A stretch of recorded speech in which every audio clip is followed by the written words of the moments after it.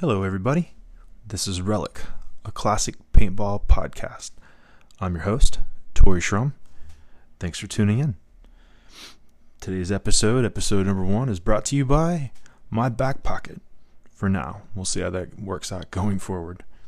Today's episode, Alex Quaz, the Quaz, one of the original Fight Club OGs, giving us a lowdown and dirty how he got to where he was. I have the privilege of being a friend of his for a long time, and was really stoked to actually hear his story. There are some technical difficulties on this first episode. You can definitely hear me mouth breathing the entire time, but it is a work in progress. So from here on out, hopefully it gets better and you get to enjoy it a little bit more, and enjoy the show.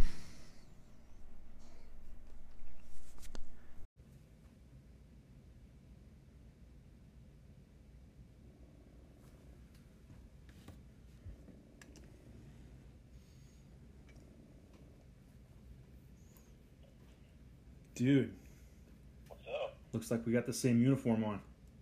Yeah, exactly. How you doing, man? Doing good, staying busy. How about you? Same, man. It never slows down for me. Right now, I've got 4 kids. I'm a military contractor, and I'm still in the reserves. So Okay. it's like nonstop around here. You definitely got me beat. Yeah, well, you're too busy working on guns and going out and smashing people in the pro fields and stuff like that, man. Yeah. Well, cool, man. Well, congratulations. This is episode 1. I tried to a couple of times just like sit down and do like my manifesto or whatever, but it always turned into like 3 or 5 minutes of me just like rambling on about nothing. So I was like, I need to get somebody on here to try to at least make it to 7 minutes. You know what I mean? I gotcha. Oh, I don't think it would be a bad thing though if you kind of did like an intro, kind of like a, kind of like a purpose. Like what is your podcast? What's it about? yeah. I'm gonna build that at some point. I've got to front load that. I'm just trying to get like some meat to go with the potatoes, so to speak, right now. But yeah, at some point, I think everybody will understand that it's like a classic paintball podcast. I'm still going to talk to some people about like some industry partners or industry people, things like that. But in general, I'm not going to try to talk about like the TM40 or something like that. You know what I mean? Even though I'm sure it's a miraculous gun, but still, it's not exactly. I mean, unless you're talking about the mech frame on it or whatever, it's not exactly the direction I'm going right now. So, welcome to episode 1 of Relic, classic paintball podcast. That sounds cheesy or feel cheesy just saying that, but I felt like it was a niche that needed to be scratched and a niche that needed to be filled. You know what I mean? Just there's a lot of good paintball podcasts out there. Like I don't know if you listen to any of them or whatever, but like I listen to Carl from the Playing On podcast probably 3-4 times a week, and then there's the what is it, Overshot Paintball Podcast, and then there's the dudes from Dynasty that's got like the Play the Game podcast, and they're all great, and it covers a lot of stuff, but it's just not. I mean, people like I almost kind of built this for someone like me, for instance. Like I can't play X-Ball. Like I would love to play X-Ball, and physically I can play, but I just don't have time, man. Well, and I actually know exactly what you're talking about because I enjoy X-Ball, but I really don't follow the NXL like I used to. So those podcasts, it's kind of like if you don't really follow the NXL, you really kind of don't. They're really not that interesting, Yeah. So I do understand what you're saying. I think you do kind of could fill that niche. Yeah, I hate to admit that I probably follow it more than I should for someone who doesn't play X-Ball as far as like keeping up on what's going on. For instance, I got excited that Dynasty won, even though like part of me doesn't like Dynasty, but then the other part's like, okay, those boys have been due for a win in a while, but but still, like this is going to be for like people who played 10-man back in the day, or really liked 10-man, or who like mechanical, or who want to play X-Ball and mechanical, or whatever. I just I think there's a lot of untold stories out there, and I think once upon a time, Maddie said like it's all about making people want to understand it and listen to the story. So but we have quite a bit of history, so there's a little bit of a story there, man. I think how old were you when I met you? So probably back then I was probably just turned 18 or 19 because I think I had already moved to North Carolina. I moved to North Carolina in 2003, and that's kind of when I really started playing tournament paintball.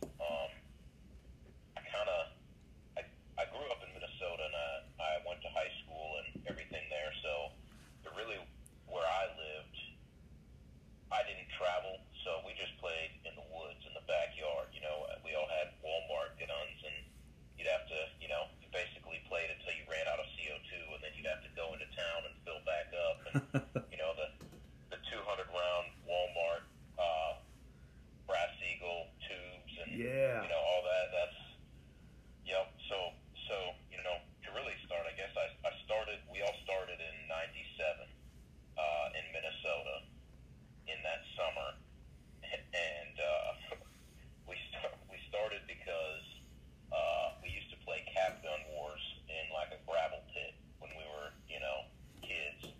And we would always argue about, you didn't hit me, you can't shoot that far through the brush, blah, blah, blah, blah, blah. So we all decided we were going to save up and buy paintball guns, so there was no arguing it. You're either hit or you're not hit. Yeah. So that's kind of how it started, and we played in the woods. Once a year we would all save up, and we would go to, like, the local field. But, back then in Minnesota, it was almost $100 a case. So it was kind of one of those things where we would all get rental guns because, the rental guns were better than our Walmart guns, and paint was so expensive. You're going out there with, 200 rounds will last you 2 or 3 games. Yeah.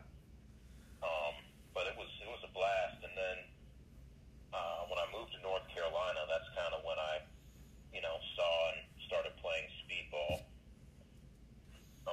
My first real speedball tournament was 2001, I believe, in Kingsport, Tennessee.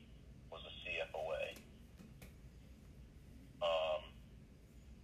Before that, we had played some some local three-mans.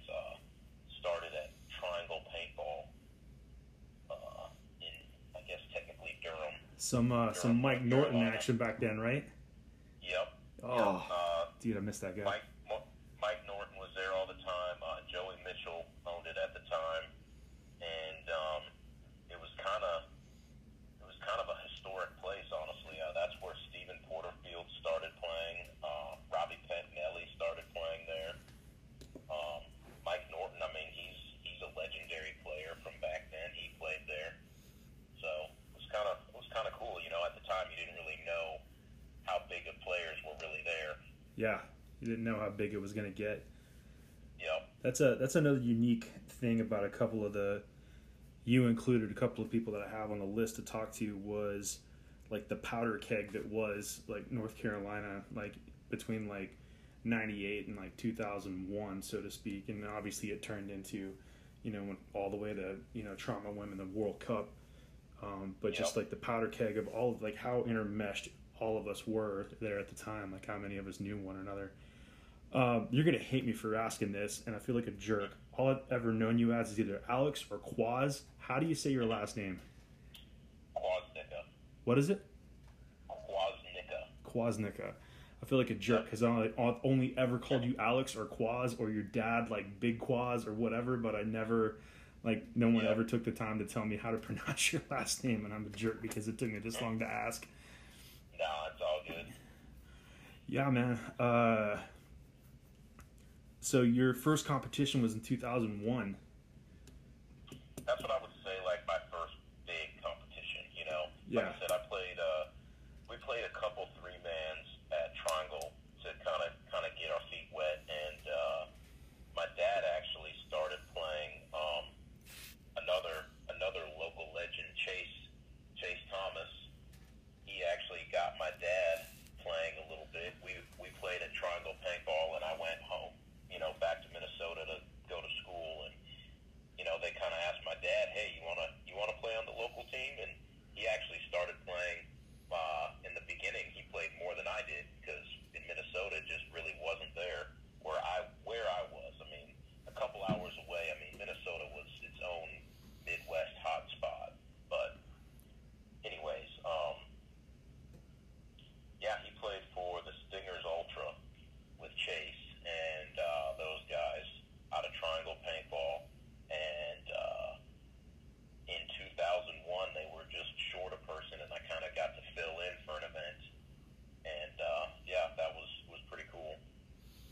what part of Minnesota did you live in?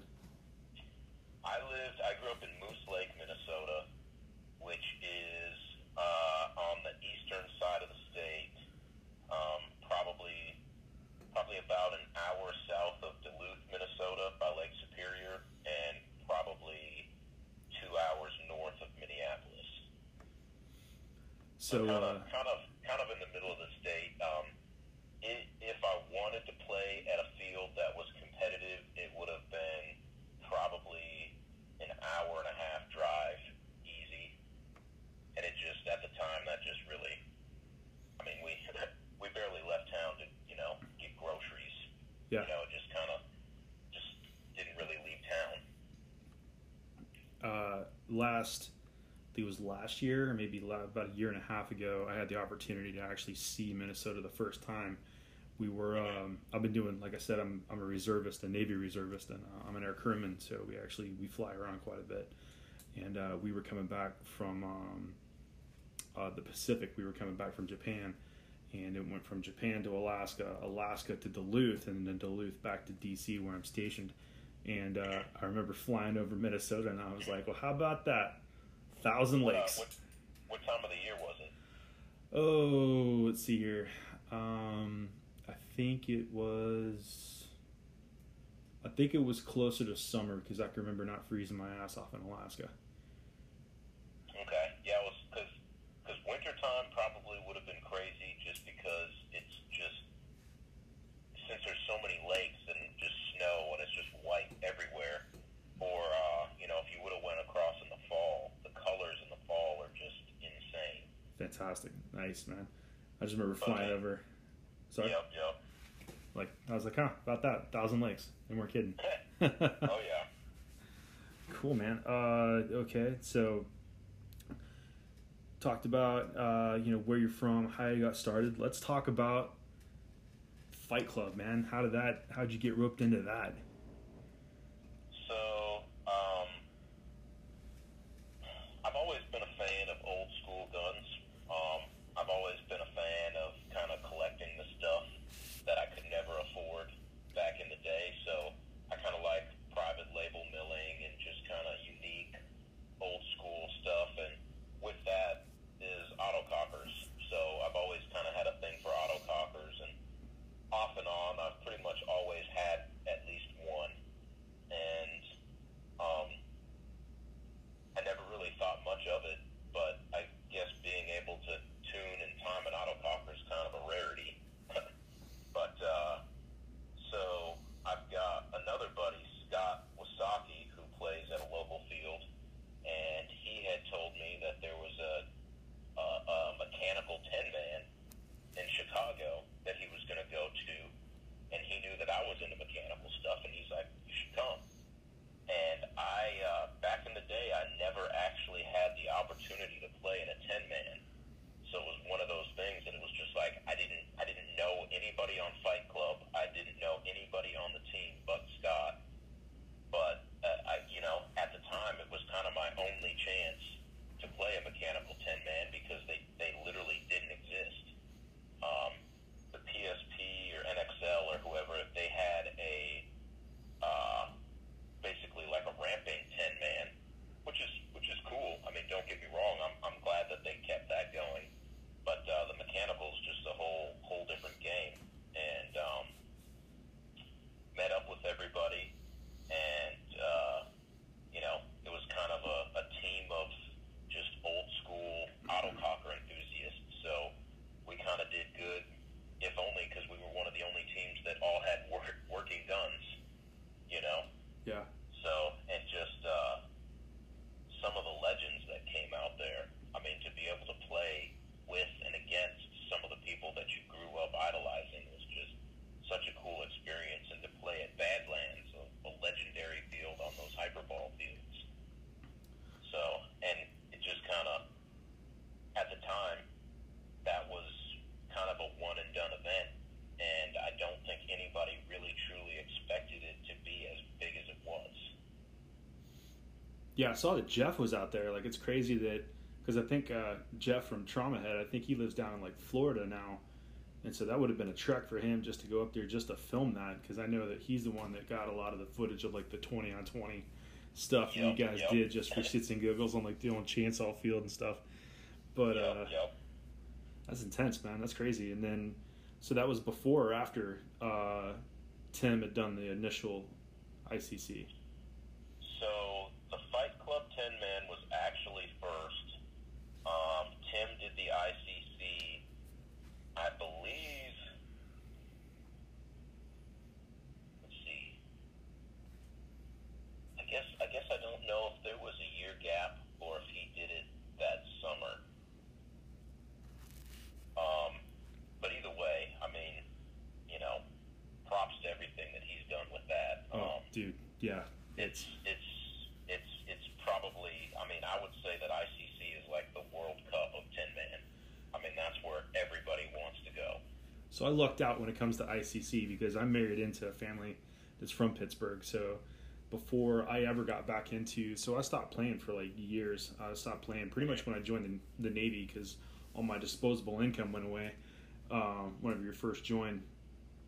And then for a long time, I wouldn't even open up Warpig because I'm like, if I get into this, I'm not gonna be able to get back out of it. You know what I mean? And as soon as I was like Iron City, I'm into this. And so actually this year I'm just gonna be crashing on my in-laws and just driving down the road more or less. But I fell in love with that town long before I ever got back into paintball. It's been pretty cool. Ryan Hart from Trauma, I talked to him about it, and he's got different opinions about it because according to him, it's as bad as like the worst parts of Jersey. But to each his own, I guess. I don't know, man. But so I think like in quick succession, it was the Fight Club thing, and then there was I think Lane had that event in Georgia, and then Iron City. We're somewhere like pretty close in that three. I'm real fuzzy on a lot of history after I jumped ship for a little while.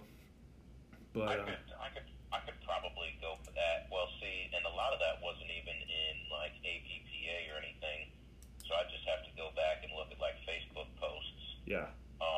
But yeah, you're right. Lane's was in December, and that was in the very beginning too. And that was a big event. I mean, really kind of surprised he hasn't had another one there because everybody loved it. I mean, maybe if anything, we almost ran out of room back then, and as popular as everything is now, it might just be too small. Yeah, the venue, I guess. Yeah, but that was a great event. We did we did one at Rico's in Florida. I can't remember what he called that one. Gator Cup or something, maybe it was. We played one of those. We've done the CF Away 10-mans. Yep, I was at that first one with you. Yep. And then definitely had to. I just started a new job when the second one happened, and I had to skip that because I was gonna have to burn 2 weeks of leave because of COVID. And I just gotten out of we'll just call it active duty. It's kind of a weird place that I was in, but we'll just call it active duty. But I had just gotten out of that and just rolled right back into that new job. So I was pretty upset about that. But you're doing ICC or ICPL and ICC this year, right? Yeah. So I'm doing ICPL with Tantrum. Shout out to Josh for keeping that team alive, giving me a home to go back to. So I'm doing the ICPL. We're doing the ICPL, and luckily, again, it's right down the road from me. It's Chesapeake Beach, which is, I don't know, it's like a 2-hour drive versus like I drive 4 hours just to go down to Raleigh just to goof off with you guys sometimes, but or wherever the field's at. Yep. So yeah, I'm doing that, and then I'm part of the veteran militia group. Okay. That bunch of guys. So that's actually how I got my foot in the door to play ICC. So Chris and all those guys. Funny enough, Chris actually grew up down the road from where I grew up, and whenever I say that, you talk about like how small Minnesota is, or maybe the places you were at. I'm originally from a town of less than 200 people out in western Oklahoma. Okay. And so I grew up in a little town. I was raised in a little town called Butler. We moved to the city at some point because the jobs just weren't there. And he's actually he's just from the outskirts of a town called Clinton, which is the town I was born in, which is a bigger town than the town that I grew up in. And he grew up in the outskirts of there. Every time I talk to him, he's like, yeah, I grew up off of Route 66, which is just like a service road that runs through the whole way. So it's pretty funny. I don't like to talk about it too much. I don't know if I want to call him a talkative guy and be sarcastic about it, but he's a good dude. So anyway, that's that. So you said you went to Rico's and had the Gator Ball. That dude's lucky to be alive. You see the car wreck he got in a few years ago or last year? Yeah, he is lucky. I heard he's doing a lot better. He's able to kind of move around a little bit more, and I think after this COVID thing clears up, I think he's gonna maybe have surgery or something. I've heard, but I think he's just happy to be mobile and be around, and that wreck was pretty intense. Yeah, for sure. So is Rico's place different than Tiki's? Are those two different places? Yes. Okay. Tiki is the name of the field, and that is, man, see, I don't really know Florida at all. What sucks is I've been vacationing there a lot, and I actually went over by where all the damage guys are at, and didn't stop by because I was too busy doing the vacation thing. I know the Tiki Tin Man was at Tiki Paintball, wherever that is. I think it's near Tampa, maybe. Yeah. And I know that Rico's is, I believe, called Gator Paintball. And I feel like we were kind of near Orlando, maybe. All right. We spend more time in Florida than I care to talk about because initially I hated that state, but it's definitely growing on me over the years. But I'll have to check that out next time I'm there. It depends on the time of the year. For sure. Yes. It's definitely go in the wintertime. It's hot and humid no matter what, man. Yeah. But I have been exposed to worse heat, but that doesn't mean that I like to be in any heat at all. I'm a cold weather guy. Yep. So here's a question that I'm going to start asking everybody that nobody likes to talk about. All these other podcasts, people like to talk about, dude, I joined this team, or I moved cross country and then I got on this team, or I did this, or everybody's shooting like $1,000 guns and stuff like that. I've always been a broke ass, you know me. But how do you pay for this? I mean, some of it's, if you strip it like a nursing home, let me know. If not, then it's kind of a personal question, but at the same time, like I remember, like as a kid, trying to think, like, how do people afford this? Like, how do they make this happen? And I got a little bit of insight on the fact that like all pros don't drive, like Escalades and stuff like that. Like they have very real lives, very real jobs and things like that. Or maybe there's a hustle that they're into that other kids don't know about, and so maybe kids that really want to be a professional player or really play, X-ball or classic or whatever at the highest levels, like what can they maybe start doing? Obviously, a lot of us had pretty good deals, like trying to, like Mark, for instance, at Gotcha, like we helped him out and did a lot of stuff at the field and so on and so forth. But not everybody has that option, and so if you do want to talk about it, cool. If you don't want to talk about it, we can move on to other stuff. But how do you make the lifestyle work for you? So I would say realistically, 99% of it comes down to money. Realistically, even pros, pretty much you might get some discounts, but nothing is free. Whether it's travel, whether it's, there's just always going to be an expense. And, I think it kind of just depends on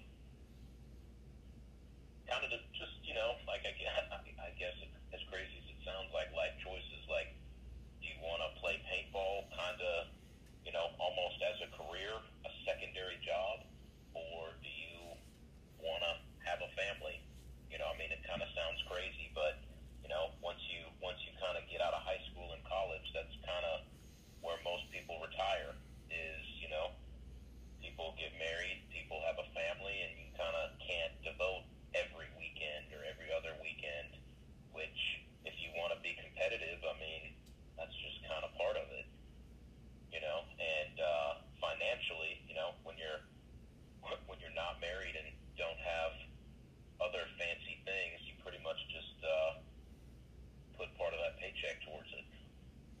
fair enough.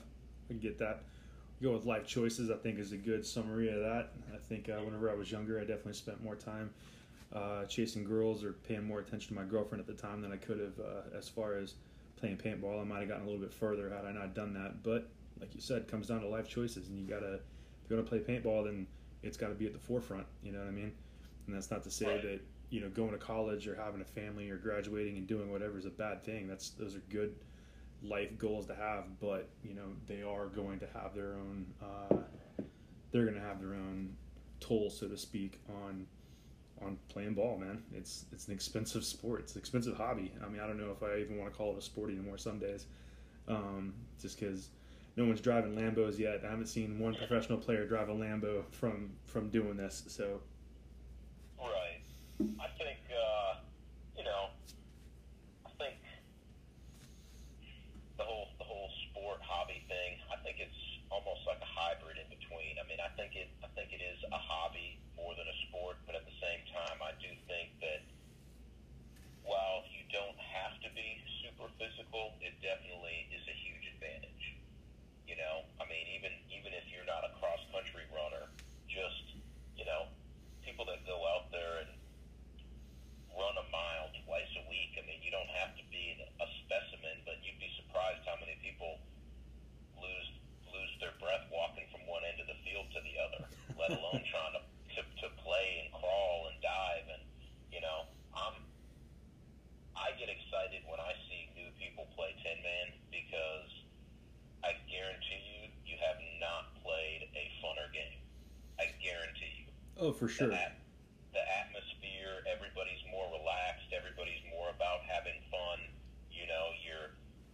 You're shaking everybody's hand before the game and after, usually, and even when there is a heated moment, it lasts 20 minutes, and then everybody's cool again in the pits. It's just awesome. And practice and commitment is still part of it if you want to be competitive, but it's definitely not like X-ball. You're not having two-a-day practices, and you're not having it's just not the same commitment at all. Yeah, you're not devoting like a large chunk of your life to being semi-pro. Right, exactly. Yeah, that is one of the things I do and don't like about the situation I'm in right now, as far as like I'm 100% trying to be dedicated to this 10-man, this mechanical, things like that. God forbid someone come out with 7-man again. Ooh, that'd be dangerous. But it sucks because I've got NR right down the street, and that is probably one of the best run places next to Central that I've ever seen. And then I've got another place down the road here, Southern Maryland Paintball, and they host Brawl, and those dudes come straight up ball. And I'm like, dude, I'm right in the middle of a mecca again. But life choices being what they are, like I've got responsibilities. Like I got to put food on the table, but I still like to play paintball. You know what I mean? So I'm trying to stick with the classic thing, especially since we have at least that resource now. Oh yeah. Oh, what else we got here? You got any advice for younger players, or if you could change anything, would you change it?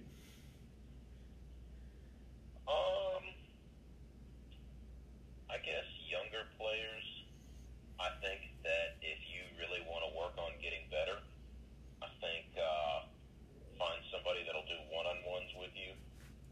I think don't be afraid to grab a rental gun and go play rec ball. I mean, if you want to work on your snap shooting with a rental gun is going to be the same as snap shooting with your tournament gun. You can either do it or you can't. And playing paintball is playing paintball. I mean, you can be aggressive or not aggressive. You don't have to be mean to rec ballers, but you can still practice your game and have fun and show other people strategies and whatnot. I just play. Just don't be afraid to play.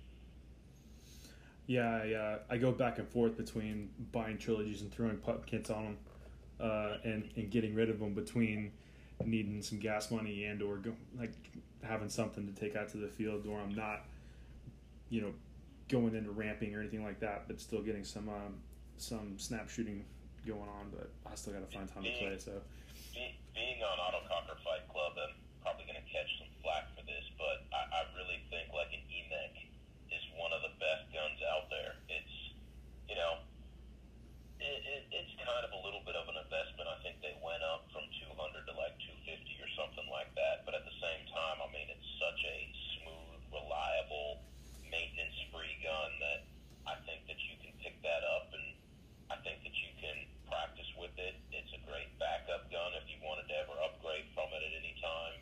It's a great mechanical gun. And if you play rec ball with it, I mean, you save paint. You're definitely going to save paint if you're shooting that over an electronic.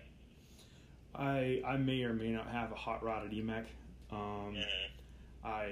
If you have the right parts or you can find the right parts, talking about being a broke ass, I've actually got an ETHA 2 that it works. You know, it does. I just went out and played a couple of points up at NR with the ETHA 2, and you couldn't tell the difference between me shooting or someone else shooting other than when we took the gun out into the pits. But if you have the right parts, you can actually swap the same way that you would go from a 170 to an M170, and you can go from an ETHA 2 to an EMEC. Nice. Yeah, nice. So I've found a way to do that, and I've got like the hair valve and all of those stuff in there, and that thing just absolutely rips. I've got an Enemy for a backup, which is nowhere near the same, but for the price, you can't really beat the Enemy too. As far as just throw a CP barrel on one of those things, and it's everything you need it to be. But my soup du jour, so to speak, is definitely that EMEC. That thing will just straight rip, even with a single trigger. What do you think of the legalities of the hair valve owning one and an EMEC? So, I don't know, man. I can shoot my EMEC pretty damn fast, especially with a hair valve. I can also shoot an Enemy pretty damn fast. And a CVO, I can shoot pretty fast. I think as long as you keep it a single trigger and you don't, like, there's videos of dudes like butterflying on the single trigger. I know Antle gets all kinds of wound up about this. But at the same time, like, I've got videos that I can show them where I can rip on a hinge trigger cocker. You know, it just depends on who's shooting the gun. As far as legality, it's not an RT. You know, I'm not out there like throwing down with a Tom K Designs RT. You know, but I don't know. It's right on the ragged edge of intent versus execution.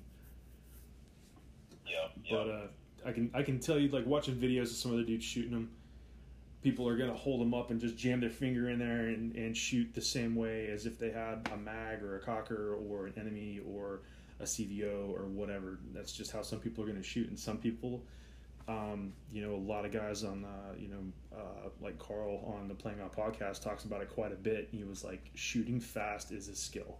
So if you have a gun like with the hair valve that you can shoot fast, it's still a skill to shoot it quickly. You know what I mean? Oh, yeah. I mean, some people are going to stick their finger in there, but they're obviously not going to be as accurate as someone who can bring it up, line it up, and be able to shoot quick. So I will say that it is right on the edge of intent versus execution. I hope maybe gave you a good answer to that, but yeah, I agree. Would you change anything? I mean, because we talked about life choices and stuff like that. I guarantee 100% I would, if I could go back and kick myself in the ass earlier in my life, I would have said, like, hey, you know, girls will be around, and don't get me wrong, some of the girls that I was with, I had good times, and they were great people, but definitely took a chunk out of the ability to play pro or really progress, so to speak. That's just, you know, me. I mean, I think it's just like anything. While some people look at my choices, or even other people that are, you know, lifelong paintballers, it's kind of, you know, every now and again you think maybe a family and a house and, you know, growing up wouldn't have been a bad choice, but, you know, it is what it is. It's never too late, brother. Yeah. I'm gonna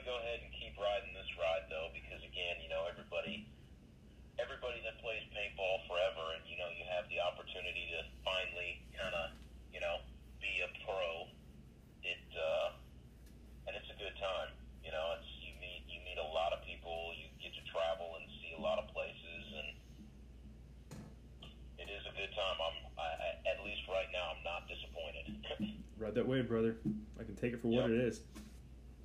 Did you, I've got a couple other notes here before I get into shout outs and on the way outs and things like that. Did you catch into the Woods Ball World Cup stuff? So I did not. That weekend I had an X-Ball tournament on Saturday, and I actually play on a local X-Ball team just for the fun of it. When, Yeah, the underground, right? Yep, underground. You guys wear that guy's stuff, right? What does that say? It's Enjoy paintball. Yep. yeah. Yep. He made us some pretty sick long sleeves. Yeah, he put that up on his page. He's like, we're making koozies. Who wants a koozie? Yeah. He was like, answer like, what's your favorite kind of beer? And I was like, fucking free. And he sent me a koozie. Hell yeah. But yeah, so underground, I started with them this year. We played hard, won our first tournament. Didn't do so hot the second one, but pretty much it was all on us. We kind of beat ourselves, and it was a good reality check. So our next event is July 10th, and kind of excited to kind of make our comeback to that. They say consistency is the hardest thing in this sport, man. Yep, it is. It definitely is, and you can't ever take it for granted. I mean, you know, if the first event was hard, the next ones are going to be harder because now everybody's gunning for you. You know, so you can't make any mistakes. Yeah, you're gonna get a couple extra in the neck on the way out too every time. Yep. And then last weekend back to the Woods Ball. That was also the same weekend as Living Legends. And had I not had X Ball, I would have been at Living Legends for the whole weekend. But I managed to sneak in on Sunday and got to play with some of my scenario buddies at Living Legends at Black Ops on Sunday. So. I think the only scenarios I ever got to be a part of were ones that I think they try to have a couple of them. Did you ever play at Bunkers? I never made it to Bunkers. Bunkers was around maybe just for a tiny bit before were Bunkers and Triangles ever open at the same time? So let me give you my breakdown of the timeline. I moved to Raleigh in '97. Shortly thereafter, met the guys that opened up Bunkers. The two that I can remember are Chris Conti was one of the guys that opened it. Another guy named Tony Gaeta. I actually parked at Tony Gaeta's house whenever I went to high school in Raleigh because I didn't have a parking spot at the high school. So those guys opened up Bunkers, and then that's where I met Tyler. Tyler was actually with a church group first time I met him. Later on, that's where I met Frank and Mike and a lot of the guys. That's Jeff actually worked there for a little while. Jeff from Trauma Head, and that's how I met him. And then that was 97, 98, around 98, 99 is whenever Frank had really kind of like taken over the field. This is obviously years ago, so I'm just trying to go with the best recollection I have. So around 99 is when Frank took over the field, and then that's whenever we went to World Cup. That's flip mode. Played that 10-man, and then I don't know what happened where I kind of didn't play for a little bit of time after that. That's like real fuzzy, but I just didn't do the Bunkers thing. And I'd gone out to Triangle and ran into Mike there, and so I played there I think once or twice, and then somehow I got wrapped up in Gotcha, and then I was at Gotcha for the rest of the time until I moved. But I know that Triangle and Bunkers was for a very brief time open at the same time, but I know that Triangle was on its way up as Bunkers was on its way down, so to speak. Because that's when I met Chase, because I think Chase was like 12 whenever I met him. And that's whenever Frank was like trying to build another team or something like that, and then Chase ended up going over to Triangle. So yeah, so when I got to Triangle, all those guys were already there, so that must have been either Bunkers was way on its way out or they had already closed. Yeah. I know that CFOA was 2001, so I'm going to say I probably maybe started there in either 99 or 2000.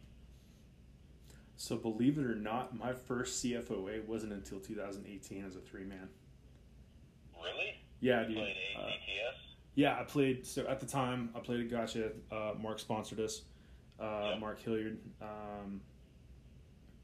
and he sponsored my team, but he had a thing going on with Bambi Bullard, and I guess he needed to have a team to go to that series, so to speak. So I ended up playing that series, and then Tantrum ended up going to CFOA, and CFOA was just a way better circuit to play, and I'd gotten I don't know if I want to say trapped. I could have left at any time, but I mean Mark was paying for me to go, so whatever I went. But ACTS wasn't near what even like the worst CFOA could have been.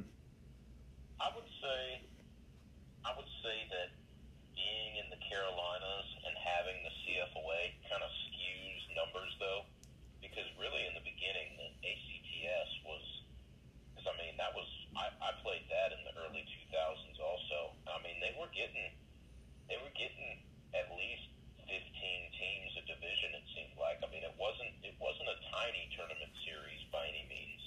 Yeah. It was still I mean, by today's standard, it's decent. You know, I mean, tournaments today kind of struggle to get more than 15, 20 teams, it seems like. Yeah, I played the 2001 series with ACTS, and I played that whole series, that whole year, and then the next year, a bunch of guys had left. I don't know if you remember Mikey. Like Mikey and then another guy on GPZ wanted to play. Basically, just want to like ride off. I don't know if you remember Dave, Big Dave, not Big Dave that passed away that ran the field, but the other Big Dave. He's actually the guy that hosts Airtime Paintball. If you've ever watched that. Really? Yeah, the guy. If you ever watch Airtime Paintball, the guy that hosts that, Dave, was on the team with me on GPZ, and. Anyway, so he had gone. I think he'd gone to Tennessee or something like that. So like basically the team had fallen apart, and I had to rebuild with a couple of the guys. It was me, Andy. You know Andy Forbes. Yep. It was me and Andy and a couple other guys, and we had rebuilt a team called Zero. We went for the first event that year, and only one amateur team had showed up. And so Bambi was like, "Well, everybody's going to get a spin on the amateur team." And they were crushing everybody, and we were the only team that actually put up a fight. They beat us eventually, but I think they beat us with like 30 seconds left on the clock or something like that, because they blew the horn, and I was like, everybody just turn around and shoot. Don't go anywhere. Just turn around and shoot. Don't let them go anywhere. Yep. It worked out for a little while. But that's ACTS. Yeah, man, you got any shout-outs? I mean, you guys are like a flagship for JT basically right now, right? For Fight Club? Yeah, so Fight Club, JT has done us pretty solid. We've got our jerseys, our pants, our masks. You know, there's always something we're working on coming out with. So I think keep your eyes open. There's still some more stuff we're working on. Oh yeah. You guys and John Dresser in bed together, getting some of that JT stuff going on. Well, he kind of has his thing going with this far side stuff, and you know, maybe there's some controversy every now and again about who came up with what idea first, but you know, it is what it is. But yeah, JT solid. Virtue, I think pretty much everybody on the team rocks Aspire. Solid. Shock Tech. Dude, Danny Love. Years later, that dude's still cranking out artwork. Yes, our guns are solid. And I mean, even Free Flow. We've had a couple guys when the Calibers came out. We had a couple guys that were rocking the Calibers before our Gen 3s came out. And I know, like the ultralights, I actually pre-ordered one of the ultralights because I'm really excited to see how those turn out. I like the slide frames more than I like any kind of the gunfighter or anything like that. So I think an ultralight slide frame could be pretty awesome. I grew up playing with a mag initially. So I've got just like my trigger memory is I do much better with the hinge frame on a cocker. I mean, once I figured out how to, like, you got to tell everybody that ever shoots one, pull the trigger all the way back, let it go all the way forward. Once I figured out those mechanics, it was still hard to get rid of the muscle memory for a mag. So a hinge frame for me is what works best. But it's still I tell people it's like a farm truck or it's like a hot rod. I was like, when it works, and that's awesome. When it doesn't work, it's going to take a minute to fix it. So yeah, that's part of the reason that I shoot the EMEX kind of dummy proof. So good for me. Yep. Let's see, who else? We got Powerhouse Regs. I would have never really thought that a tank reg would make a difference, but our consistency, honest to God, over the chronograph is tighter. Really? Those regs are solid. Nice, man. They kind of, in a picture they look a little bit bigger, but they're really not any heavier than any other reg. And like I said, rock solid consistency. We've got Powerhouse regs, but most of us have Ninja bottles. I think we still work with Ninja on most of our custom Fight Club wrapped tanks are actually Ninja bottles, and those have usually, I think those come with a Fight Club Ninja reg. So, and I mean, nothing against Ninja. I mean, they're definitely solid also, by all means. I mean, plus or minus 2 versus plus or minus 5. I mean, paint these days, we played an event where it was like plus or minus 20 because the paint is just all over the place. Yeah. And with an auto cocker, you got to kind of bore match, and if your paint is inconsistent, your chronographing is just terrible. Yeah. It was funny coming back to the sport after such a long break to see how much technology had caught up with so many things.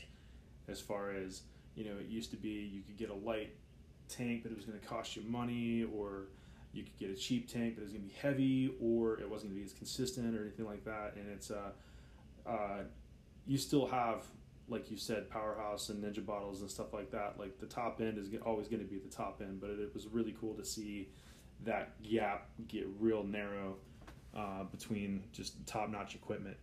And and it's wild, like the Ninja SL2 tanks or whatever. Have you picked one up? I haven't, man. I'm a veteran militia guy, so I've got a lot of HK stuff. So I got an HK bottle. Those actually, I'm pretty sure, are pretty light too. One of the is it one of the Aero regs or whatever? Because I think those are, power, depending on which generation. Some of them Powerhouse helped them with, and some of them I think they didn't.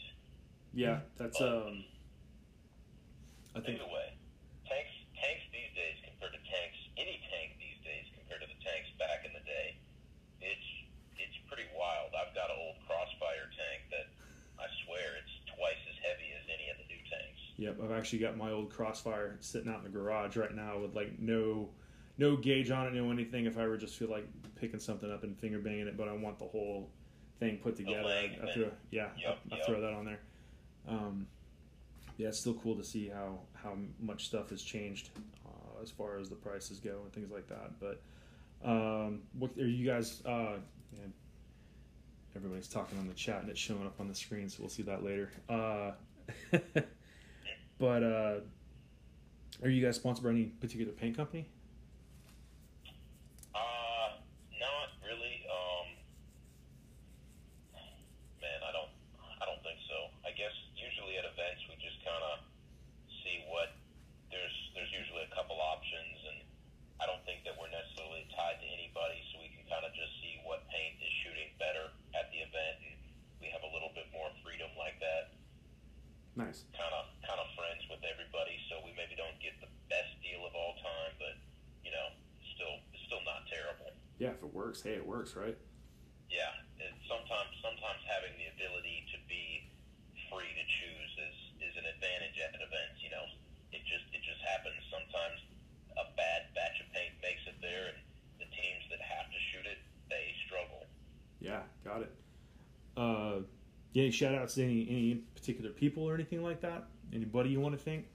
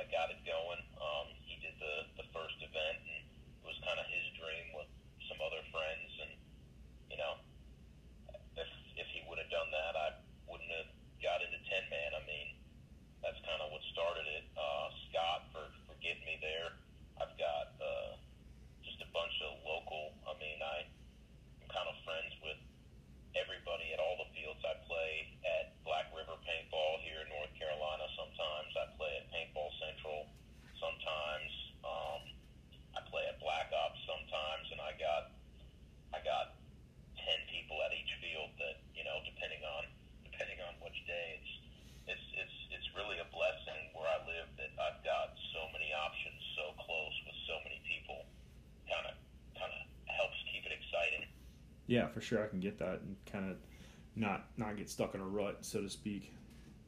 Yep. Got it, man. All right. Well, you have successfully answered all the questions that I had put down. You actually threw down quite a bit more than you were giving yourself credit for. Alex, it's a blast to talk to you, man. It's so awesome to catch up. I mean, it's really cool to see you, go from a kid and talking to your dad out at the field to now you're rocking out pro. And I love seeing all the photos that pop up, man, because you're super photogenic, man. Every time there's an event, I'm like, there's Alex. I'm in Japan looking at event photos, and I'm like, there's Alex. I can pick you out of a lineup any day of the week, so it's pretty cool. But I think that's going to be it for tonight. I'm looking forward to hanging out with you whenever we're up at ICPL. We're going to have to break bread and have a beer together. And definitely. Yeah, brother, to many more times, man. Appreciate it. Yeah, man. Take it easy, brother. Have a good night. Yep, you too. Have a good one. All right, later. Bye.